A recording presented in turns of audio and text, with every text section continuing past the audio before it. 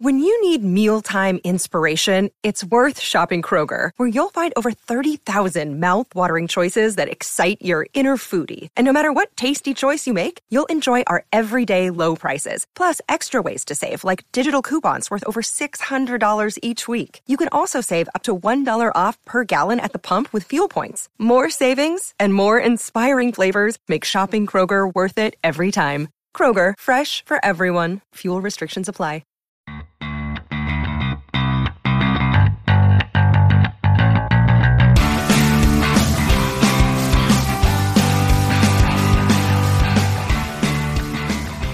Welcome once again, everybody, to Blockbuster Mentality. I'm your host, Ben. Thanks so much for joining us. Hey, before we get started, make sure you're subscribed to us on whatever you're listening to, preferably iTunes. That would be great if you gave us a 5-star review and a rating and review.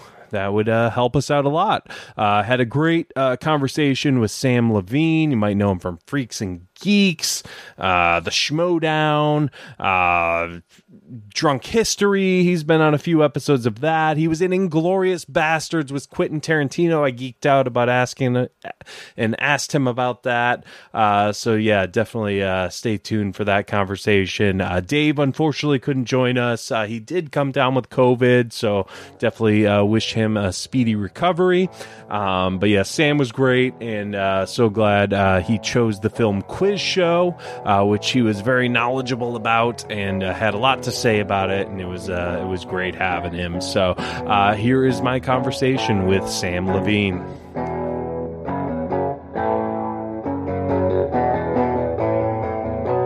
Are you still going to be a married man soon? Is that I am indeed getting married the end of April. What did COVID put a halt on that for a little bit? A little bit. We got engaged on February 29th of 2020. So we got like to right enjoy before. almost 2 full weeks of like, hey, we're engaged. Everything is still normal. And then it all ended. On like March 12th. Man. Was like when the world stopped.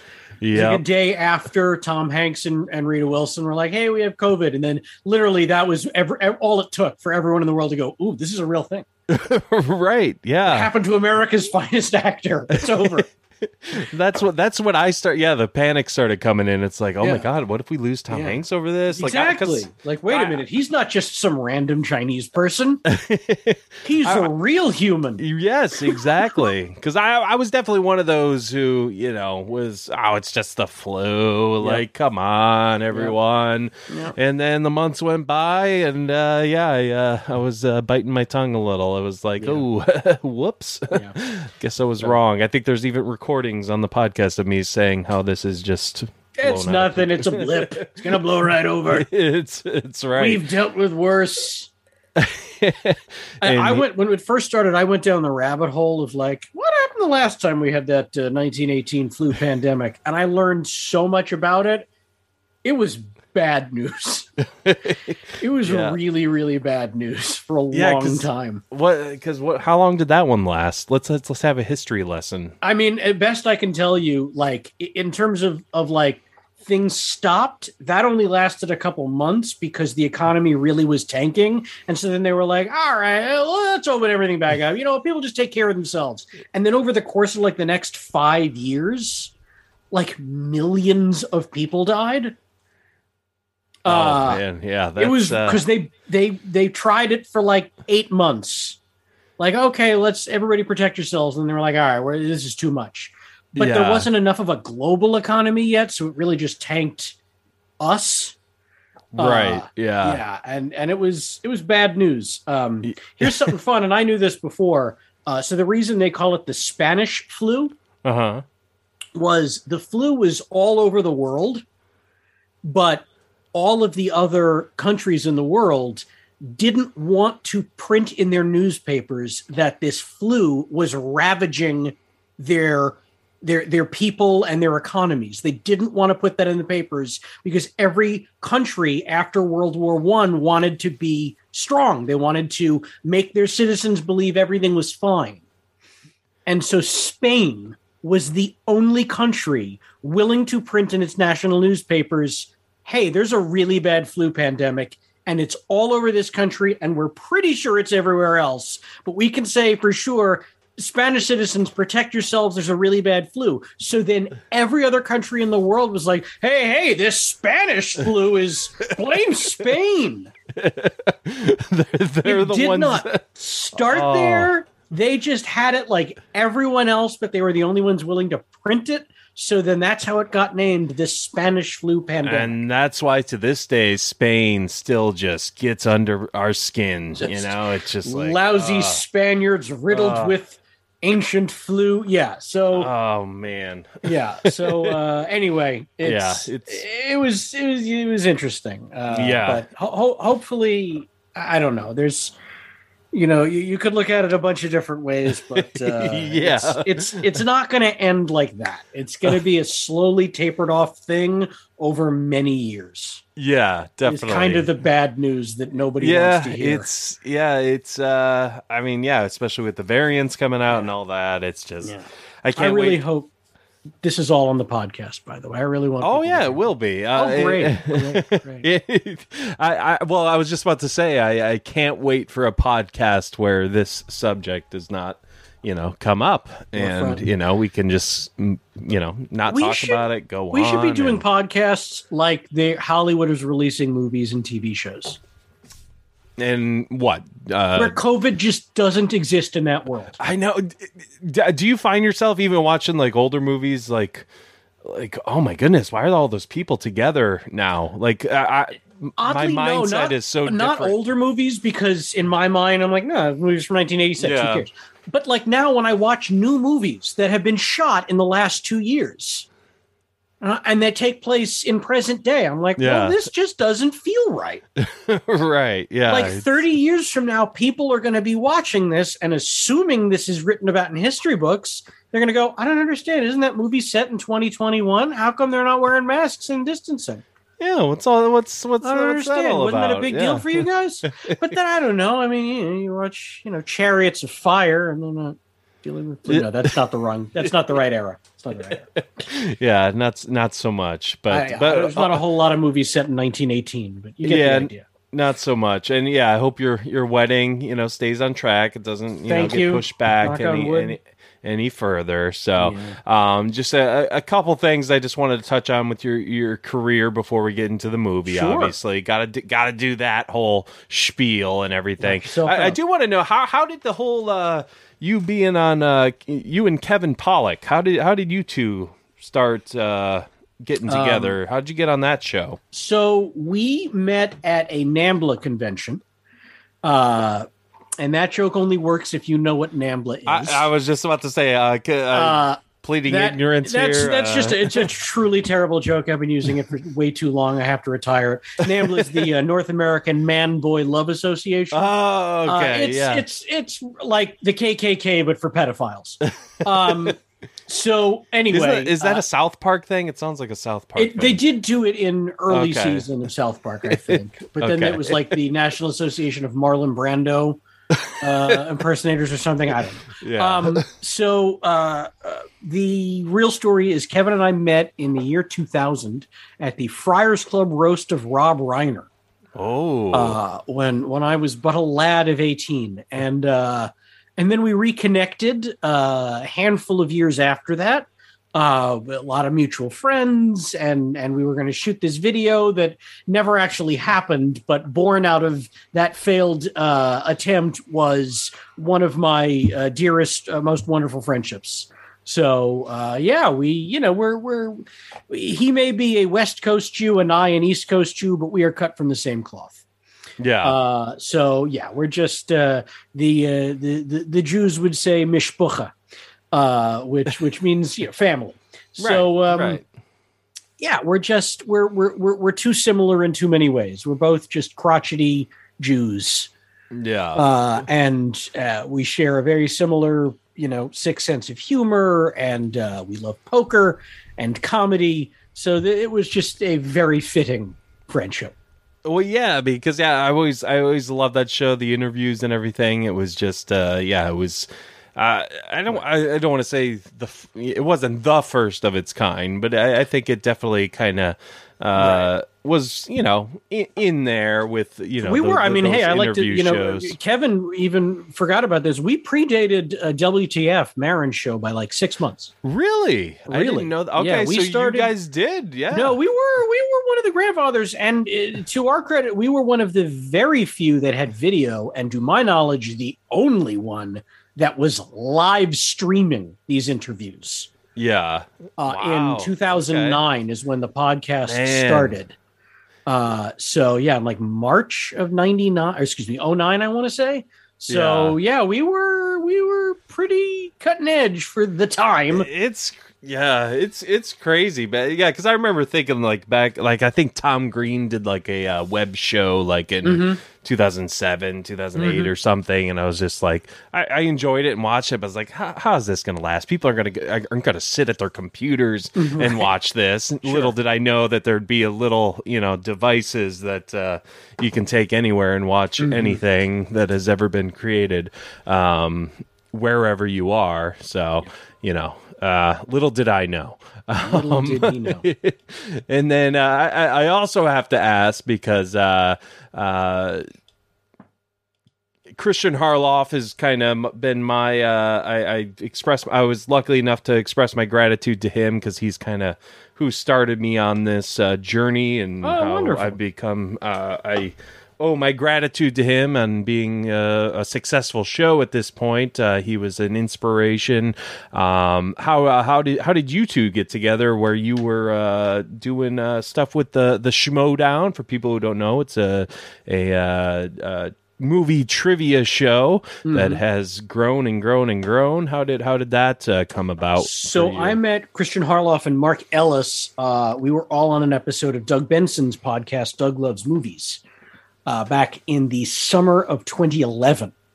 And I had a great time with those guys. And then they invited me onto their podcast, the Schmoes Know podcast.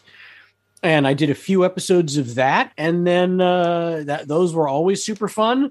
And then it was a few years after that the Schmodown, as it is now, was sort of born. And I caught it and said, "Hey, are you kidding? How did you not call me? I'm a movie trivia, fanatic." Yeah. And so Harloff said, "Oh no, I wanted to build it before I bothered you." I was like, "Get the hell out of here! Come on." So then I got on as soon as he let me, and the rest after that has been a super fun ride. That's great, man. Yeah, it's it's amazing what he's built there, and definitely kudos to him, and it's just good stuff, and it was cool seeing you there and all that. Are you still involved at all? Because I've kind of fallen away from it a little bit. Are you? I am. So I played for a while, then I retired from playing, and the last then I was the the de facto commissioner for a while. And the last 2 seasons, I was a manager. They had factions in the Schmodown. Yeah. And so I was managing a faction, the Usual Suspects, and we're still figuring out what we're going to do for the new season, which is coming up in a few weeks. So I don't want to say the wrong thing. So I'll just say that, stay tuned. We're working on it. We're figuring it out. I hope I'm not being too forward here, but do you get compensated for this? Do I get compensated? Barely. There is calling it a stipend. I mean, the bottom line is everyone doing that show does it because they want to be there, and it's something fun for them, not because there's any money in it. Right. Yes. Okay. Yeah. Thought I'd throw that out there. Yes. Make no mistake. If you were a fan of the Schmodown, know that everyone participating is there because they enjoy it, not because there's money in it. They're there because they want to be there. They're not there because, I'll take that. No one's chasing the big money on that. It's right. And then one more thing I'll ask before we get into the movie, real quick. I mean, I'd be remiss if I didn't ask your experience with Quentin Tarantino. You were in Inglourious Bastards. I think I go back and forth. It might be my favorite Tarantino movie. Sure.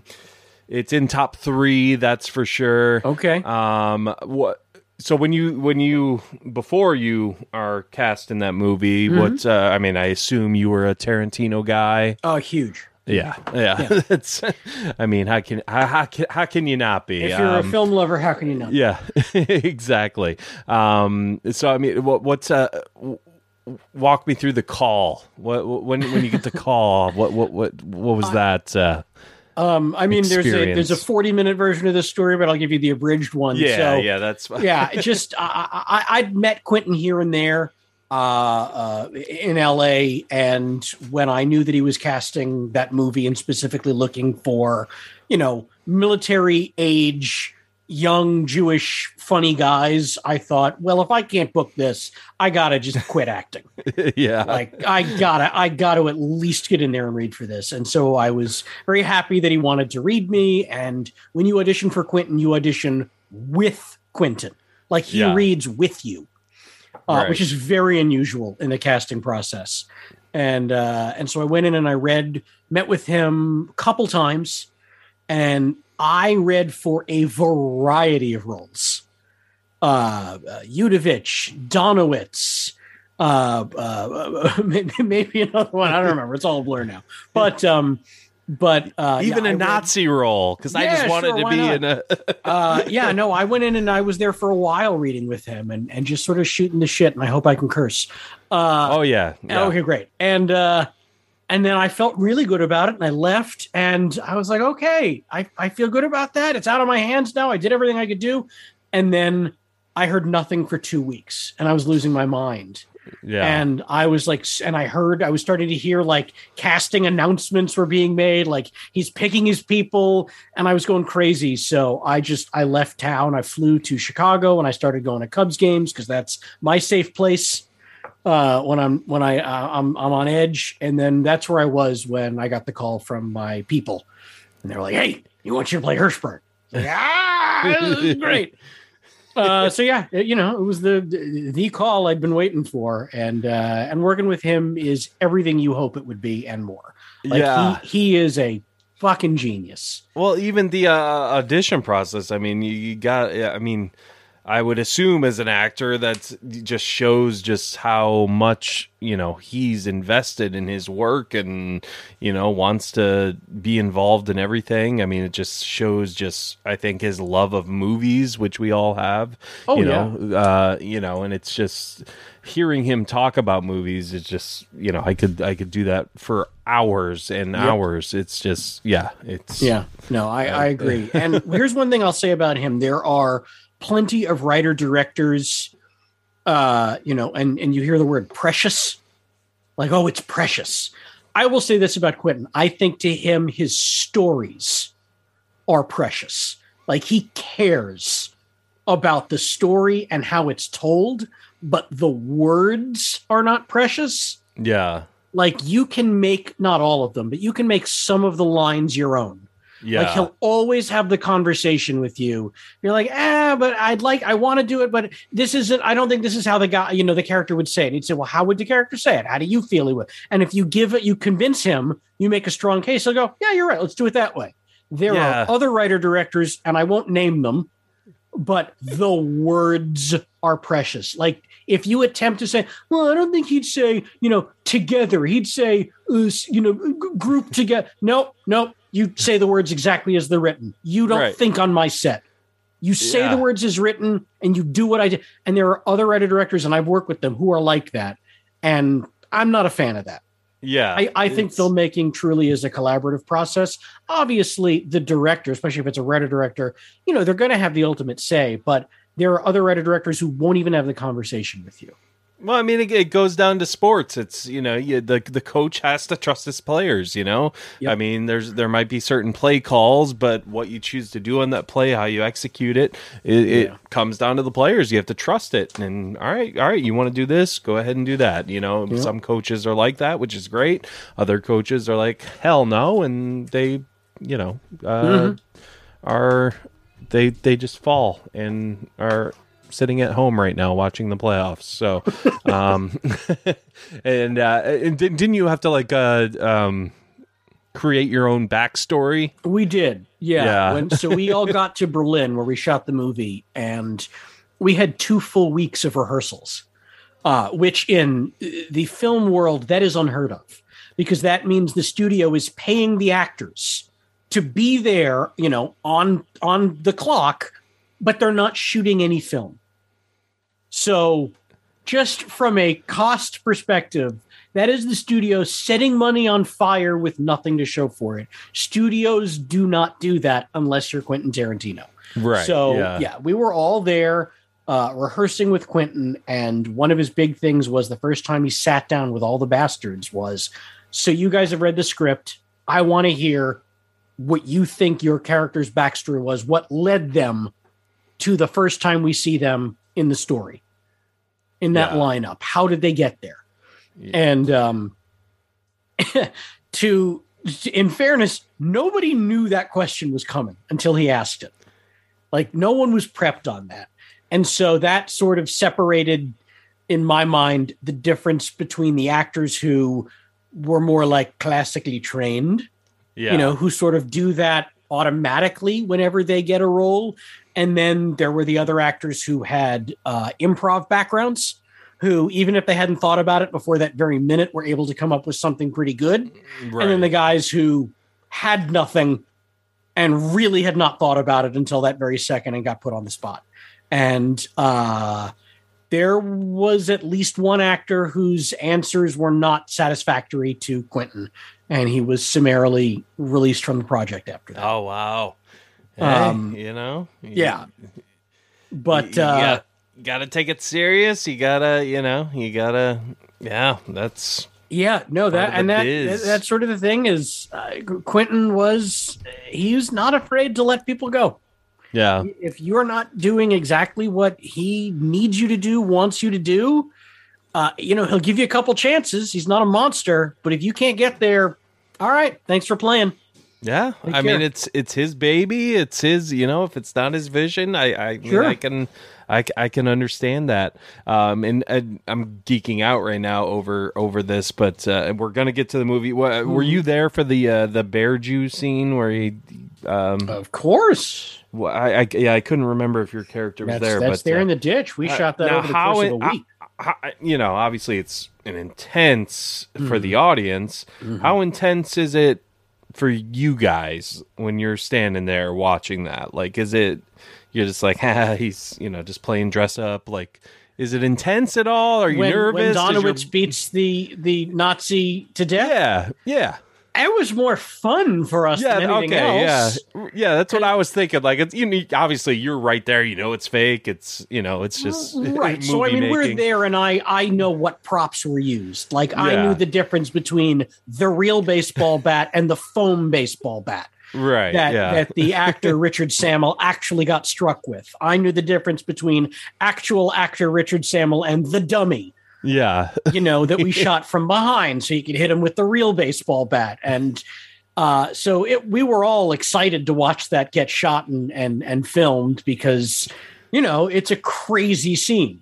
Right. Yeah. And I was very excited to watch how it all got edited together at the premiere and how crazy it looked. Yeah. But they shot that for days.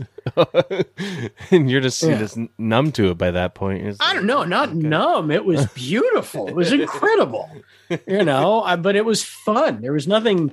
There was nothing scary about it for us. Like that was just fun. Good stuff. I love, again, one of my favorite Tarantino movies, and great talking to someone who was a part of it. So appreciate you indulging me there. My pleasure. We obviously on the show we have people in in the industry come on and break down a film with us. My co-host Dave unfortunately couldn't make it. He came down with COVID, as we were talking about earlier. Yeah, he's doing better. Just not 100% yet. But yeah. Shout out to Dave. Yeah, you're the man, and can't wait till you're back. But yeah, we like to break down a movie, just casually, just kind of talk about it and just what you got from it and all that, and we can break down we can go on tangents. We can sure, man. It's free form, my friend.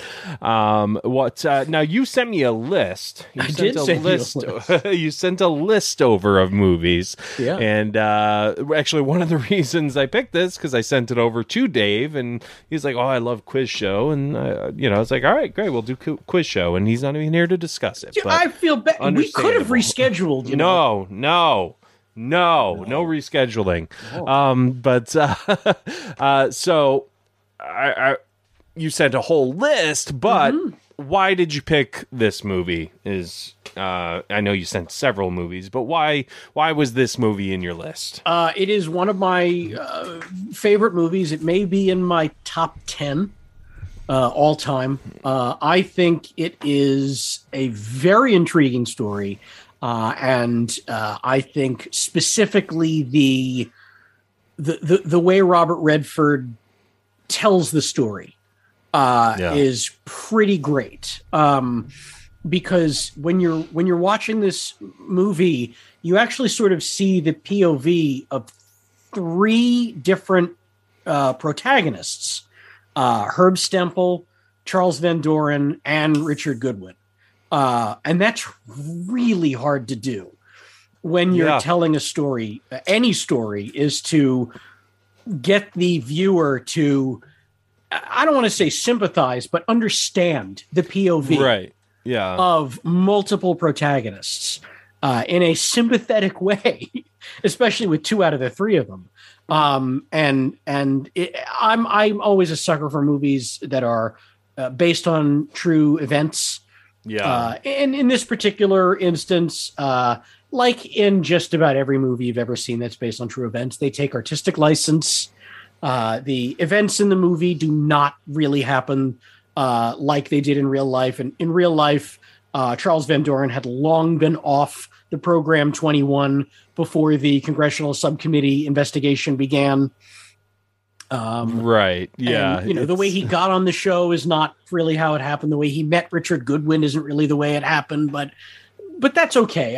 I'm okay with it. I've since read a lot about Van Doren talking about the difference between the movie and real life. And even he is okay with just about everything. My favorite thing is his biggest bone to pick with the movie is there's an end title card that says what happened to Charles Van Doren at the end of it, that, after he was left Columbia University in his teaching post, he went to work for Encyclopedia Britannica, and then he never taught again, is what it says in the end card. And Van Doren's like, that's not true. I mean, it took 20 years for him to get, re-credentialed somewhere or whatever, but he's like, I did teach. So I wish they hadn't put that there. That's not accurate. At least give me that, But I guess if that's your biggest bone to pick with the story, then that tells me that they told a pretty good version of it. Yeah. And so that's what you want to hear is from the people who lived it. If they're okay with the way it's told, then I'm okay with it as a viewer. Yeah, because I mean, like you said, I mean, the true story, you have to make it movie friendly. You have to, put in the drama and make it more intriguing. Because the real story might not be. It's interesting, but it might not be. You can make it more interesting, with especially someone like Robert Redford, doing his thing. Mm-hmm. Like you said, you got three, kind of protagonists, I guess, and it's. I'd say you do kind of sympathize, with them a little bit. My thing, I mean, for people who haven't seen it, we are gonna be, talking spoilers and all that. But hey, almost 30-year-old movie, so get over it. 28 years old. Do yourself a favor. Check out Quiz Show. Exactly. But yeah, it kind of starts off with, John Turturro. He's the character that's been, the champion of this quiz show. 21 questions, I think it's called. Just 21. 21. And he's been on a roll, but then the producers, namely the advertiser, who is played by the great Martin Scorsese, Geritol Pharmaceuticals. Yep, and he's like, all right, this guy's plateaued. We got to get him out of here, and. So they want him to throw the match, if you will, and that's when it starts to get interesting, because you got this kind of up and comer who came into audition, which is Ralph Fiennes' character, Charles Van Doren, and he's like. Why do they want him so bad? Is it that he's charismatic and, right. So Herb Stempel had been the reigning champion on 21 for many, many weeks. And their ratings were starting to dip. The people were getting tired of him. And, the sponsor of the show, Geritol Pharmaceuticals, wanted, okay, I think it's time for change. We got to spice things up. So the producers of the show, Dan Enright and Al Freeman, were on the lookout for, okay, who can we get to be the new champion for a while to get people re-interested in the show? And that's where Charles Van Doren came into play. Yeah. So in the movie, Van Doren comes in to audition for another NBC game show called Tic Tac Dough. But then Al Freeman suggests, hey, I think this is the guy we should bring in to replace Stempel as the champ on 21. And so that's sort of where it was born out of, because Van Doren, while nowhere near as attractive as Ralph Fiennes in real life, he was a more, if I may, Aryan-looking, blonde hair, blue-eyed, scholar. He was a teacher at Columbia. The Van Doren name was sort of one of the more famous intellectual New York City names, whereas Herbert Stempel was a working class guy from Queens, a Jewish working class guy from Queens. I'm allowed to say it like that because I'm very Jewish. Yes. And so that's sort of the idea was, all right. So you guys are tired of the Jewish guy. We'll bring in a perfect, Aryan guy who's smart and charismatic.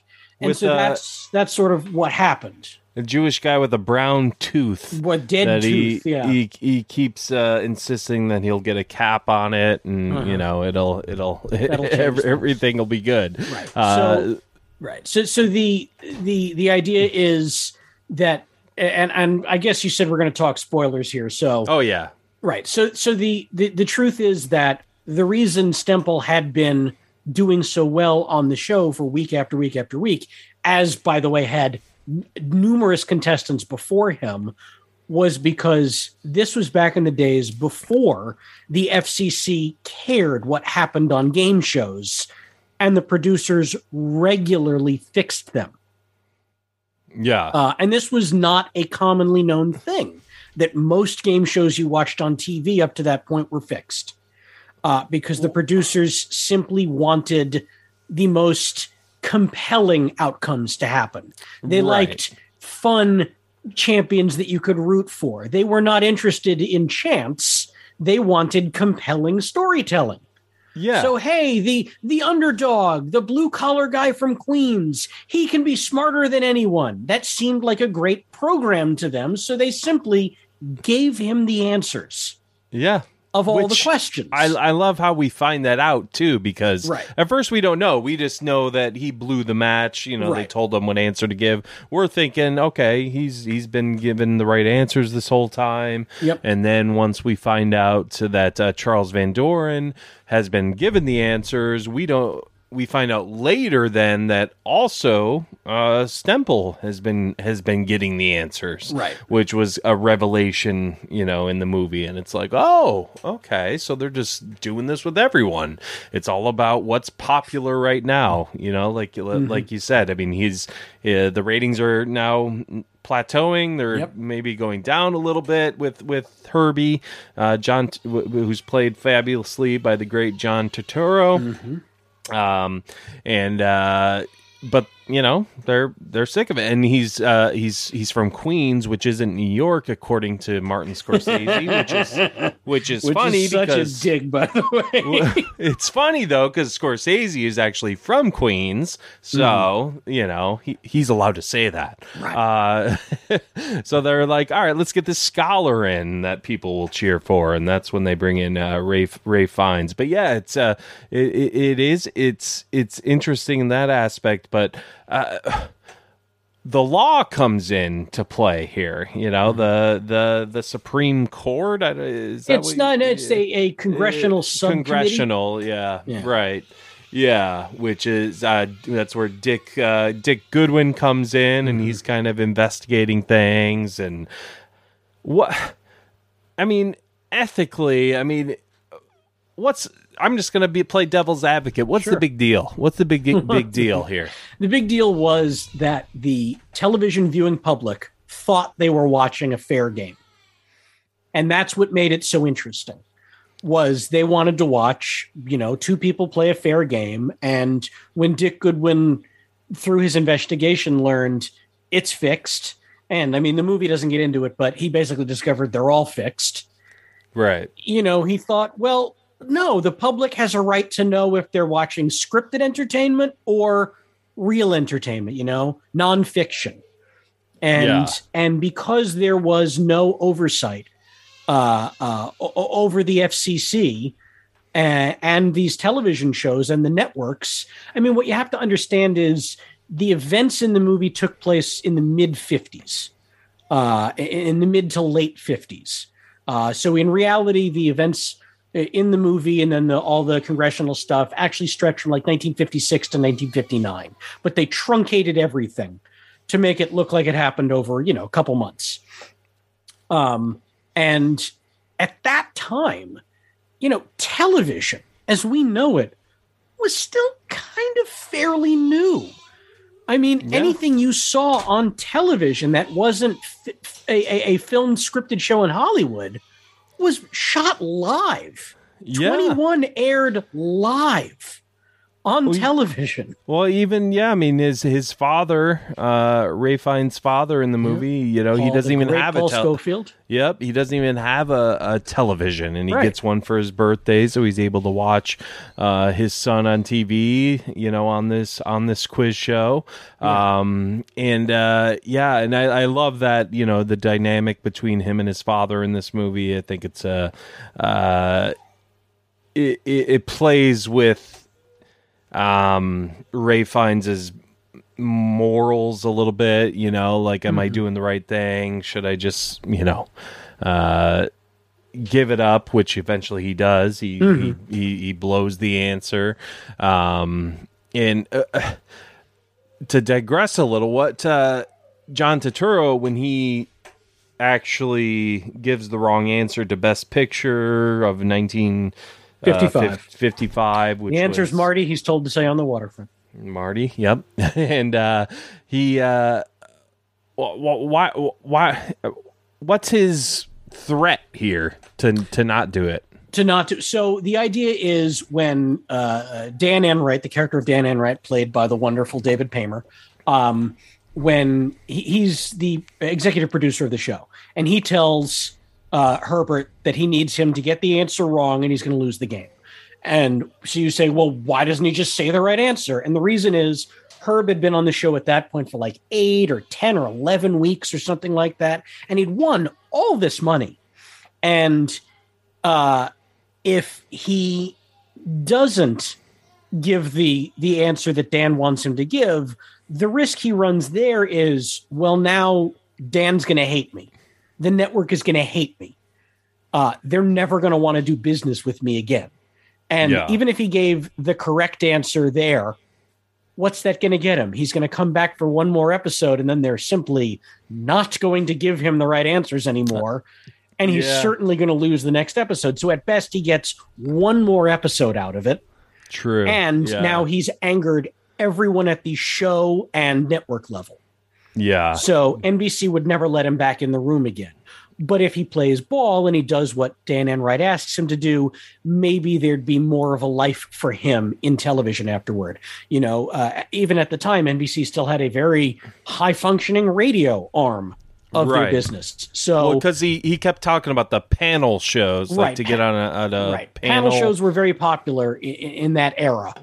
Panel shows being basically anything that wasn't a network drama or comedy. There were plenty of other game shows that relied on a panel of celebrity guests, like What's My Line, To Tell the Truth, I've Got a Secret. All of those had celebrity panelists who were trying to, get the right answers to facilitate the game. And he wanted to be one of those. Yeah. Was sort of the hope. What's Dick Goodwin's role in this? What are your thoughts on him? Because I mean, he goes in there, just starts kind of investigating, like, what's going on here. He finds the one guy who sent himself the answers like 2 days before the show, and then he ends up trying to protect Charles. And he just wants the NBC guys to get the fall. Is this sort of a circumstance of him just kind of, I'm investigating this guy and came to like him, and now I'm friends with him, and so in reality, Dick Goodwin, who really did, he worked for the Congressional Subcommittee on Oversight. It's an oversight committee. So in reality, what had happened was in 1956 or 7, there actually was a grand jury investigation into what was going on with 21. And a lot of people testified in front of that grand jury, including Charles Van Doren. And all of them perjured themselves. Yeah. They all lied and said, no, the show's not fixed. Because Dan Enright and Al Freeman told them, we're the only two people who can ever admit the show is fixed, and we're never going to say that. So you can perjure yourselves, because as long as neither of us say the show is fixed, no one can ever prove it. And so Van Doren, along with a long list of other former contestants, all said, no, the show's not fixed. And then that that grand jury, those findings were then placed under seal, meaning the findings were not released to the public. And that was really weird. Yeah. And so it was like a year and a half, 2 years later, when the subcommittee on oversight caught wind of that and noticed the irregularity that the findings were under seal. So then Dick Goodwin was tasked with investigating that, and he did. And in his investigation, he basically went back and talked to everyone else who had testified in that grand jury, and realized, I don't think anyone was telling the truth. So he didn't really care about any of the contestants. He cared about the system that allowed this to happen, starting with the executive producers, Enright and Freeman, and then moving up to NBC executives, and then moving beyond that to the sponsor who was funding everything. He realized that the system was corrupt all the way to the top. So to go after the contestants wasn't important to him. That's like going after, the guy smoking weed in 1989. You don't care about the guy smoking it on his balcony. You care about the guy who sold it to him, where he gets it from, where that guy gets it from. What corrupt border official is letting it get into the country? You want to go after the big cheeses, not the end user. Right. So Goodwin had no interest in going after the contestants, who he personally didn't blame for doing what they did. I mean, these were regular people who were offered, hey, you want to be famous? You want to win tens of thousands of dollars on this crooked game money. Show? Who's not? Everyone would say yes to that. He didn't care about them. Absolutely. He cared about the NBC people. And what you alluded to with, the perjury and everything, I even read, I think I read correctly that technically what they did by giving contestants the answers and fixing the games wasn't illegal. It was the lying. Right. It was the lying to the grand jury. Right. It was actually the only illegal thing they ever did. And so that's really what the actual real world congressional subcommittee hearings were about the perjury charges for the people who lied to the grand jury. But because that isn't terribly cinematic and it would take way too long to tell, they just sort of made the hearings in the movie the one and only time testimony was given. Right. Yeah. And so, in real life, there were also a lot more investigators than just Dick Goodwin. But for the cleaner storytelling purposes, that's how they did it. And in real life, Dick Goodwin did have a little bit of a relationship getting to know Van Doren. In reality, they weren't terribly close. I don't think Dick Goodwin spent time at the Van Doren family home. But, for storytelling purposes, I love that they made that leap because it better illustrated Goodwin's actual concern, which is, I am not interested in embarrassing the contestants and making any of them testify that they didn't really know the stuff they say they knew. He was only interested in any of the contestants who willingly came forward to say that. He wanted their testimony to help sort of convict Enright and Freeman and the NBC people. And so that's where the guy who asked me about James Snodgrass, who was a Greenwich Village, beatnik, he was the one who had been on the show for a couple weeks before Van Doren, before Stempel, who sent himself all the questions and answers, registered mail 2 days before he appeared on the show to prove that he knew the questions and answers before the live appearance that he had on the show. And that's what ultimately was used to convict, and I say convict, nobody actually went to jail, Enright. Right. And Freeman, that they were fixing the show. Does he do that just in case this blows up? He did it because he never knew when he might need to prove that the show was fixed. He did it to protect himself and, make sure that he had something resembling evidence that they were fixing the show. Yeah. And I would assume in this day, and do you think anything's happened like this since then? Lord, no, because this is what got Congress to change the FCC's rules on game shows. And that if you're watching a game show, there has to be the element of fairness in it.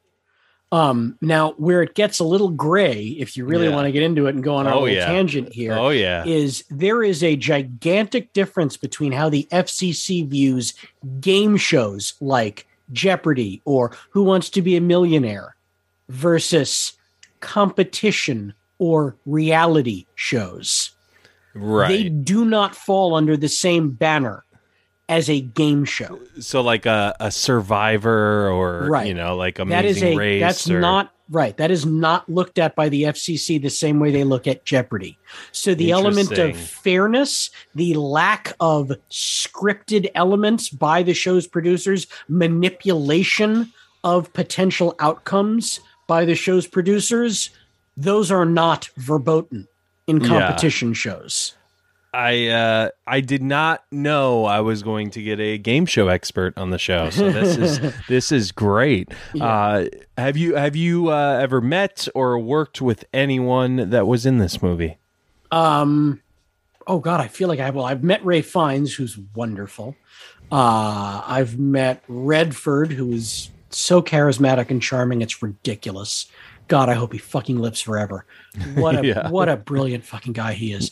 If you met someone that was a total dick, would you even say it? I mean, I've met plenty of assholes, and I may have name checked them on previous podcasts, but I've stopped doing that because it's just it's in bad taste. I'm happy to tell you all the wonderful people I've met, but rest assured, there's plenty of assholes in Hollywood, and I've met a lot of them. Yes, come to think of it, I've met a lot of people who have worked in this movie, but I've actually never asked anyone who worked in this movie about their experience on it. I'm not really in the habit of doing that in my playful conversations with other actors that I meet. I don't generally ask them, what was it like to work in that movie? Because they're not guests on my podcast. We're just chatting in the real world. Exactly. But yeah, I've met Paymer and Redford and who else have I met from this movie? I guess I've met Rob Morrow and Hank Azaria. And oh god, I used to play poker with Hank Azaria. Sure. Oh. And who else? Is he a good poker player? He's a great card player. Yeah. And Christopher McDonald, who plays Jack Barry, the host of the show. Oh yeah, Christopher. Oh, good. Yeah, Shooter McGavin, man. Shooter McGavin. Rob Morrow. Have you met him? Mm-hmm. Yep. I'm trying to think what else I've seen him in. Oh, well, he was on Northern Exposure for years. That's how he got his start. I mean, that was the thing that brought him to most people's knowledge. And then he was on that show Numbers with my pal David Krumholtz for a long time. Yeah. But I do love, I had the quote up here, the final kind of courtroom, whatever you want to call it, the congressional, the thingamajig. Where is it? Where's the quote? Ray Fiennes says it. It's beautiful. Ooh. I could just do the whole thing for you by memory. Well, when he's talking about, he's never built anything. Right. I've spent a great deal of my life thinking I've accomplished more, I've done more, I've created more than I've actually done. I flew too high on borrowed wings. Yes. Such a great line. It's just it kind of gets you, and it's that realization that I grew up privileged, and he's admitting to himself that he says, I've had all the breaks. Yeah, and he took the easy way out on the show. Just they're giving me the answers, I'll do it.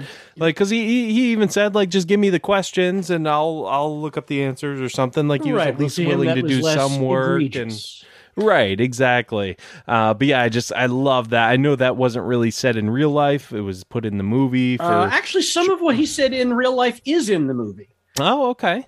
They took because that was in a real congressional hearing, so they did write it all down. Yeah. I believe the phrase "I was deeply involved in a deception." Is taken directly from his testimony. He said, first I lied about what I knew, then I lied about what I did not know. Yeah. And I appreciate, Dick's face, when he's saying that, because he's like, I didn't want to take you guys down. He had no interest in any of the contestants who didn't voluntarily come forward, like Stemple, like Snodgrass. He didn't want to parade them up in front of that committee. Definitely. But the ones who came up voluntarily, he said, I need you to get to Enright and Freeman, with the hope that Enright and Freeman would then implicate the network, who would then implicate the sponsor. Right. He wanted these guys to roll over on the people above them, but Enright and Freeman did not do that.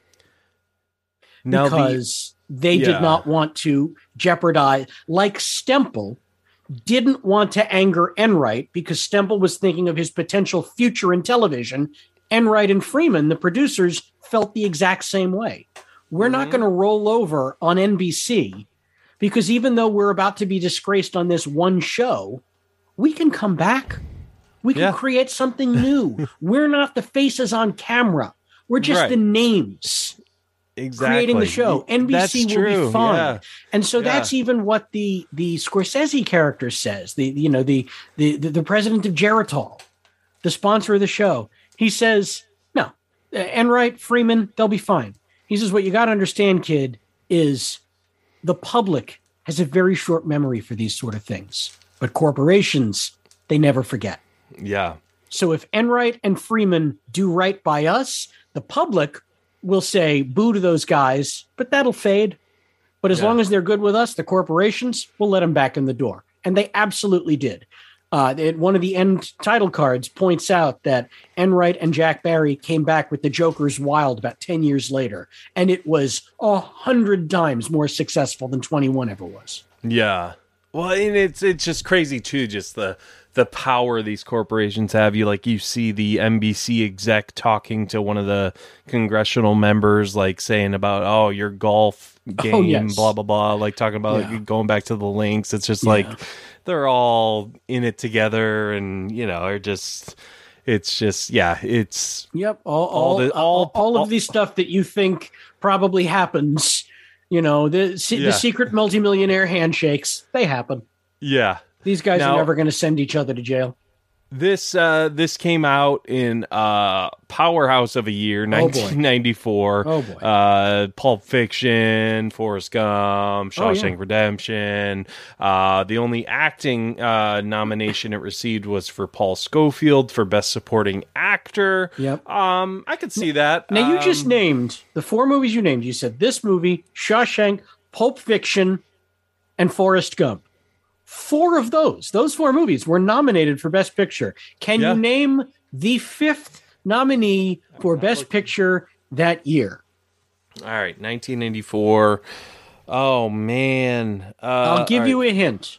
Once you name these first 4 movies, in my humble opinion, this 5th film has absolutely no business being in that list. Jesus. I don't know. As soon as you say it, I'm gonna. It's fucking 4 Weddings and a Funeral. That's right. Oh my god. I mean, yes. I feel like one of the Muppets. One of these things is not like the other. Like, seriously. How is that? How did that movie sneak in there? And what's crazy to me is Quiz Show and Shawshank were box office failures. Right. Yeah. I was talking. Okay. I forget who I was talking to, but it's Shawshank. Even that's just right. Are you kidding me? Like, and just how it got its legs. I was William Sadler. I was talking to. Oh yeah. Who is just phenomenal and he's amazing. Yeah, and it's just they didn't do anything in the box office. No, they died quick deaths in the box office. But Pulp Fiction, Forrest Gump, and 4 Weddings did gangbusters business. And then 94, I mean, again, there's even more. I mean, I think Dumb and Dumber came out that year. Ace Ventura. And The Mask. The 1, 2, 3 punch from Jim Carrey was all 94. Yep. Oh, no, 94 was a great movie year. Yeah. Absolutely. And and I know this was nominated for Best Picture, Best Screenplay, Best Supporting Actor, I think another one, but it's fantastic. Do you remember off the top? Best Director Robert Redford as well. Do you remember off the top of your head? Have you ever gotten a question on the Schmodown for this movie? Oh, I don't remember off the top of my head, but I'd like to think if I did, I would have gotten it instantly because, I said, this is one of my top 10 favorite movies. Yeah, fantastic. But Quiz Show, man, so glad this was in your list to choose from for us. Appreciate that. Any final thoughts on the film? My final thoughts on the film, it's so hard to tell stories that are based on real life events. It is so hard to tell a story that has multiple protagonists and to let the audience clearly understand their points of view. And it's hard to tell an interesting story that is a period piece. And Robert Redford nails all 3 of those things. And also I want to give a shout out to, I want to say the writer's name is Paul Attanasio. Oh man. Yep, you're pretty much Attanasio. Apologies to Paul. I think it's such a well-written script. It's based on the book, one of many. Dick Goodwin wrote many books, but he wrote about his experiences with the Quiz Show investigations in one of his books, and so this is an adaptation of that story in that book. But I think the writer did such a great job, and boy, does it really start there. So between the great writing and the great directing and the terrific acting, I think this is such a compelling, interesting story, and it had in the real world such far-reaching effects of the outcome of the real story here and how it shaped one of the main sources of American entertainment for decades to come. I mean, Jeopardy, we wouldn't have shows like we have today without the outcome of what the story in this movie told. So I think it's really important to know, if you are a fan of game shows, if you are a fan of television and, live unscripted entertainment, this story is very important. And everything you just said, I think, can be said about Four Weddings and a Funeral. Thank you. It's it changed the shape of movies and funerals for decades. Yeah, for decades. Decades to come. And meet cutes at weddings and funerals. Oh man! Well, Sam, it's been an absolute blast. I'm so glad you filled me with so much knowledge that it will be gone. I could be. It will be gone tomorrow. But great. But yeah, no, really appreciate you picking this movie, coming on and talking about it. Do you have anything going on you wanted to promote or anything? I do. Like that? I do. I have plenty of stuff, but I have no air dates or release dates. I can't push that yet, but I can let everyone listening know that I am on Cameo. Ooh. And I'm having a ball over there. And let me tell you why. Look, you want to ask me to do a birthday greeting, an anniversary greeting, a happy engagement. Look, I'll do it gladly. But my niche on Cameo is something that I don't believe anyone else is doing. Do you have bad news you need to break to someone?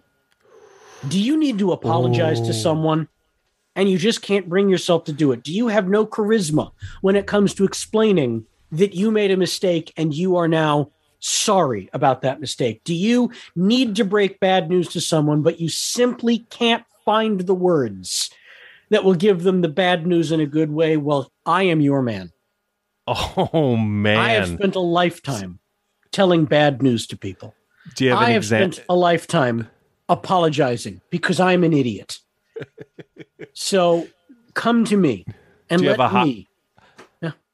I'm sorry. Do you have a highlight of one that you did? Here's the thing. So on Cameo, when people request cameos, they can choose to let them either be public or private. So if it's public one, you can go on my page and see some of them. And I think I've got one or two up there. But by and large, when people come to me with apology or bad news videos, they opt to make them private. So I don't think it's my place to talk about them in specifics. I will say this. In terms of bad news ones, I had a friend who was moving cities and couldn't figure out the way to tell his friend that he was about to move and they were not going to be in the same city anymore. Man. He knew that the friend was familiar with me, was a fan of mine, so he thought it would be easier if I came to break the news. And so I was very happy to do that. And I've done a number of apology videos, and by and large, they are married people apologizing to their spouses for dumb shit they may have said or done. And I'm told either in the reviews or they'll write to me privately afterward and say it went over very well.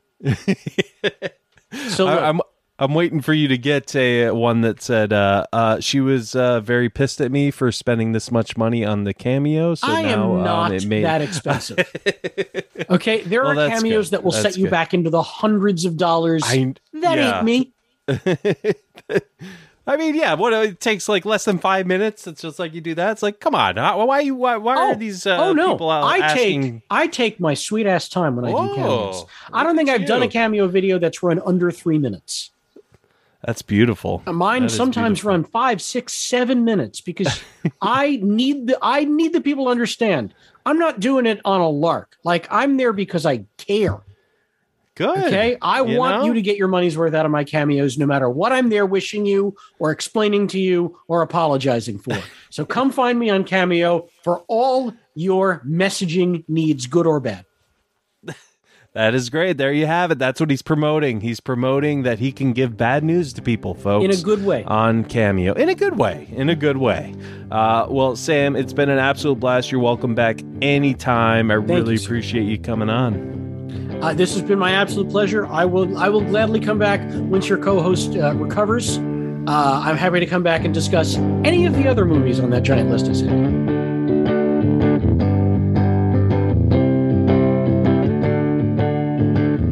Well, there you have it, folks. Sam Levine on the quiz show, or just quiz show.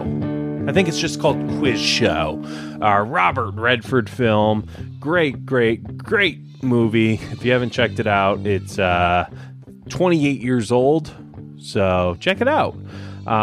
Be sure to follow us on Instagram at Blockbuster Mentality, Twitter at BlockbusterCast, and go to our website, blockbustermentality.com. YouTube, our audio is taken off podcast-wise, but our YouTube, I don't promote it a lot. But yeah, if you could just go Blockbuster Mentality on YouTube, try to get us some views, we'd appreciate that. Maybe we can make it big on YouTube. It could be YouTube stars. Maybe. I don't know. All right, folks, I'm done. Sam Levine, great guy. But, all right, well, that is it for me. For Sam, I'm Ben, and as always, grab some popcorn, grab some snacks. We'll catch you guys at the movies.